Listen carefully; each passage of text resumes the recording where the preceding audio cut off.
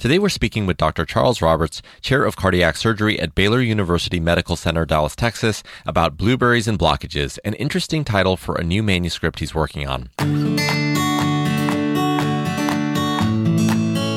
This is Heart Speak with Baylor Scott and White Heart and Vascular Hospital in Dallas-Fort Worth. I'm Prakash Chandran. So first of all, Dr. Roberts, you've piqued our curiosity. How did this manuscript title come about? Well, for many years, the number one disease that I've treated is called atherosclerosis. That's the medical word, but most people call it blockages. When I was growing up, the term was hardening of the arteries, and that term seems to have faded. But most patients would come into my office and say, "I've got a blockage in my heart," or "I've got a blockage in my neck," or "I've got a blockage in my legs." And the disease they're speaking of is, the medical term is atherosclerosis, but it's a very difficult word to say, and so the lay public has adopted this word blockages. But the number one cause of death in the United States is heart disease from blockages in the coronary arteries of the heart. And that particular disease, I've treated my whole career doing bypasses, heart bypasses. I've also spent a good deal of time doing vascular surgery, treating blockages in the neck, which occurs when you have atherosclerosis, this disease process in the carotid arteries that go to the brain. And as it happens, the number one operation for all of heart surgery is a coronary artery bypass operation of the heart, and that's done to treat blockages. And the number one operation in vascular surgery is it's called a carotid endarterectomy, and that's done to treat blockages in the carotid arteries that go to the brain. So you've got two major medical disciplines, and the number one operation in each of these subspecialties, in each of these specialties, is to treat blockages. It's to treat this disease, which in medicine we call atherosclerosis. So it's a very common condition. Yeah. Yes. So if I can explain it back to you, atherosclerosis really just means a blockage, and that blockage is that hardening or narrowing of the artery. And most people don't necessarily know how to pronounce that atherosclerosis, or that's a complex word, so they're just used to saying, "Hey, I have a blockage." Is that correct? That is exactly right. In other words, this disease, which is so prevalent in society, has a name which is very complicated, atherosclerosis. In contrast, people that have cancer just are able to say, "I have cancer." It's right. A simple word, easy to say, but atherosclerosis is rather complicated. And so people, by default, will use expressions like, "I have heart disease." But that's not very specific. That's a very general term. But the disease, that we treat the most of is blockages. I have to ask, we've talked about the blockages part of your manuscript, but what about the blueberries? Well, you see, that's the dichotomy here. Blueberries are one of the top foods that we can eat, and blockages is the top disease, and so it's a sort of it's a play on words, really. If we adopted a diet in which we eat the top 10 foods on a regular basis, and blueberries is among those top 10 foods in virtually every list, then we're less likely to get blockages. And so that's the concept here. It's trying to emphasize that blockages or atherosclerosis is a dietary disease. And so we sort of determine our fate by what we eat. That is so interesting. We've always heard this as well. We are what we eat, and I'm hearing from you that atherosclerosis or these blockages are a result of that. I'm curious as to what are some of the other reasons, and also what are the typical symptoms that one might experience when they have these blockages. Well, it's interesting that most people that come into my office, they're generally adults between 60 and, 55 and 75. And they have very little understanding of how they got blockages. I mean, most people will say, well, I inherited this. And that's, I would say, 4 out of 5 people blame it on their parents. They inherited it. But if the truth be known, is that they probably ate the same foods. They ate the Western diet, which is what we would call atherogenic. It promotes atherosclerosis. It promotes blockage. And if you were to say, well, what is the number one cause of blockage? It's probably best to think of it as the only direct risk factor is high cholesterol. In other words, you have to have a high cholesterol to get this disease. And what do I mean by high? Well, any total cholesterol over 150 or any LDL over 100, then you're at risk for getting atherosclerosis. Now, there's a medley of what one might call indirect risk factors: obesity, diabetes mellitus, tobacco, high blood pressure, low HDL. These are what might be called indirect risk factors. You can have them, and they can accelerate the atherosclerotic process, but you have to have elevated cholesterol to get the disease. It's really a dietary disease. There is an hereditary component. There are certain people that are born without the proper number of receptors in their liver, so they can't metabolize the cholesterol, and they walk around with extremely high cholesterol levels. But those genetic patients are probably no more than 1 in 200. The rest of us, it's environmental.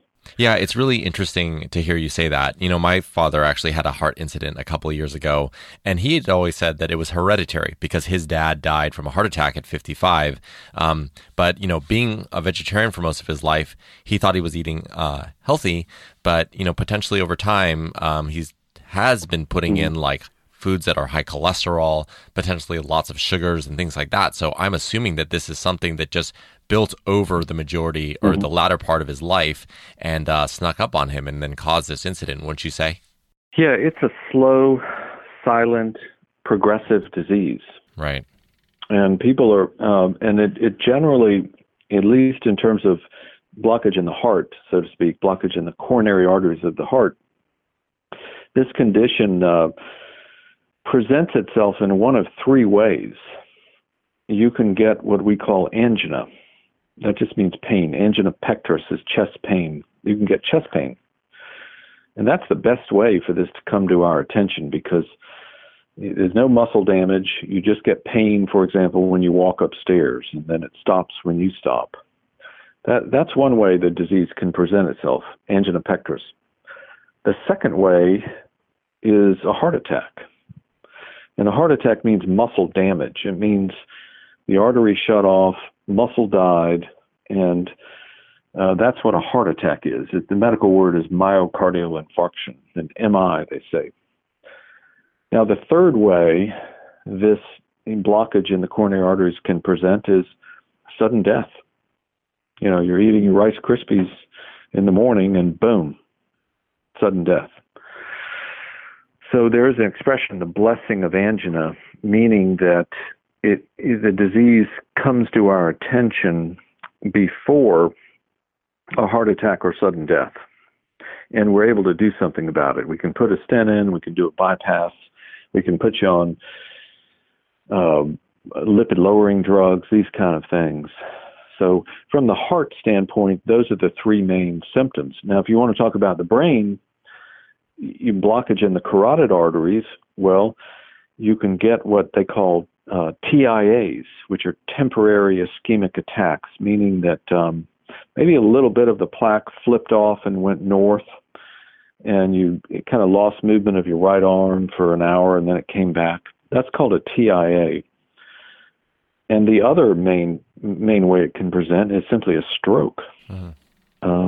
Blockage in the carotid arteries of the neck can cause a stroke. So those are the two main areas I think we've talked about: the heart and the brain, a brain attack or a heart attack. But there's also the legs.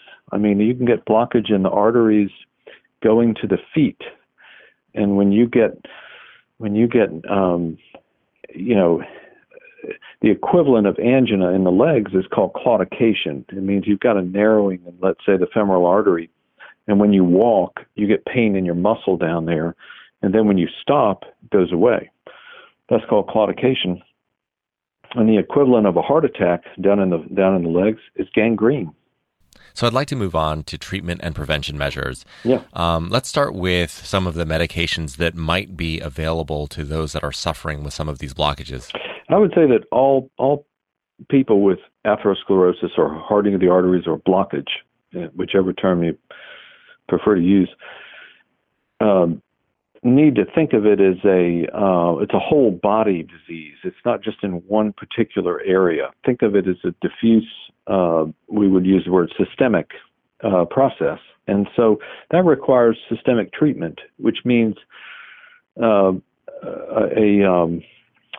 a good diet, a proper diet, and in some cases, if you're not able to bring those cholesterol levels down, then adding a statin drug, which has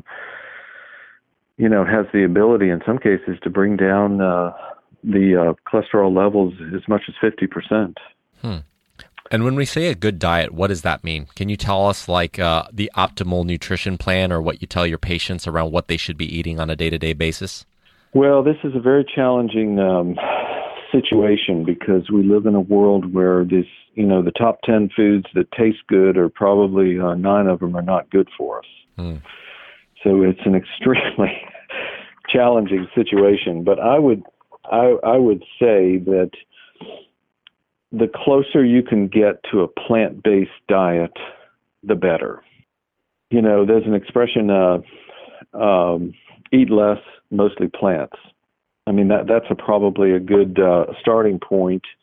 Just on practical levels, I try to tell my patients, instead of, eating meat 3 times a day, why don't you limit it to one meal a day? Eat all the fruits and vegetables you want.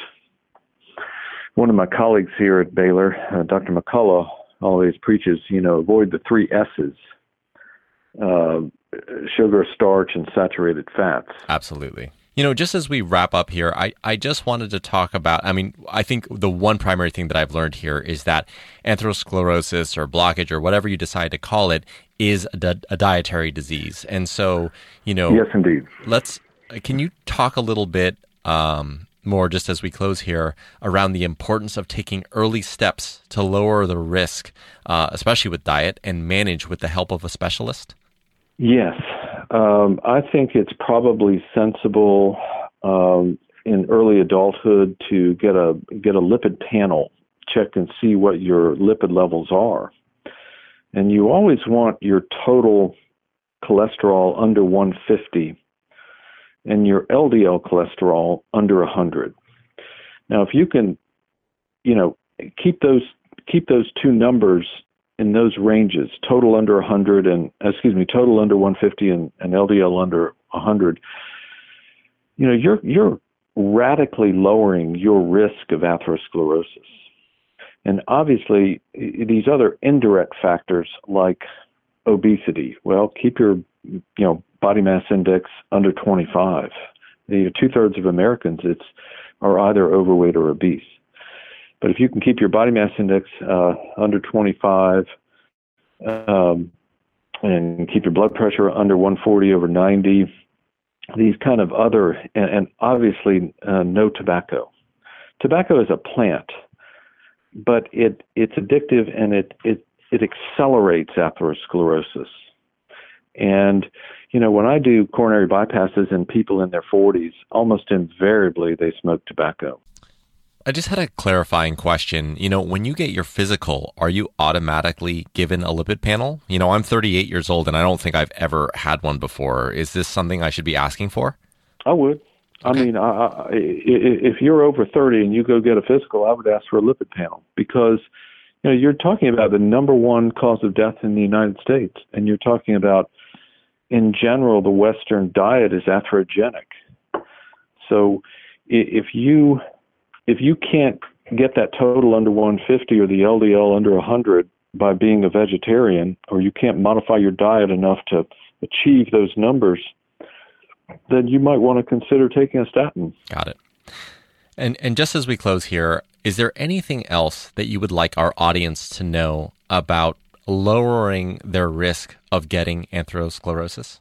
I would just say that just be mindful that it's a dietary disease and that we make choices every day on what sort of nutrients we put in our body, and to do your best to lean toward more plant-based, limit meat to once a day, and that's probably your best bet, and avoid processed food. It's probably your best bet to lower your risk of atherosclerosis. Well, fantastic advice. Really appreciate the time today, Dr. Roberts. That's Dr. Charles Roberts, Chair of Cardiac Surgery at Baylor University Medical Center, Dallas, Texas. Thanks for checking out this episode of Heart Speak. To find a specialist on the medical staff at Baylor Scott and White Heart and Vascular Hospital in Fort Worth or Dallas, please visit BaylorHeartHospital.com. If you found this podcast helpful, please share it on your social channels and be sure to check out the entire podcast library for topics of interest to you. Thanks, and we'll talk next time.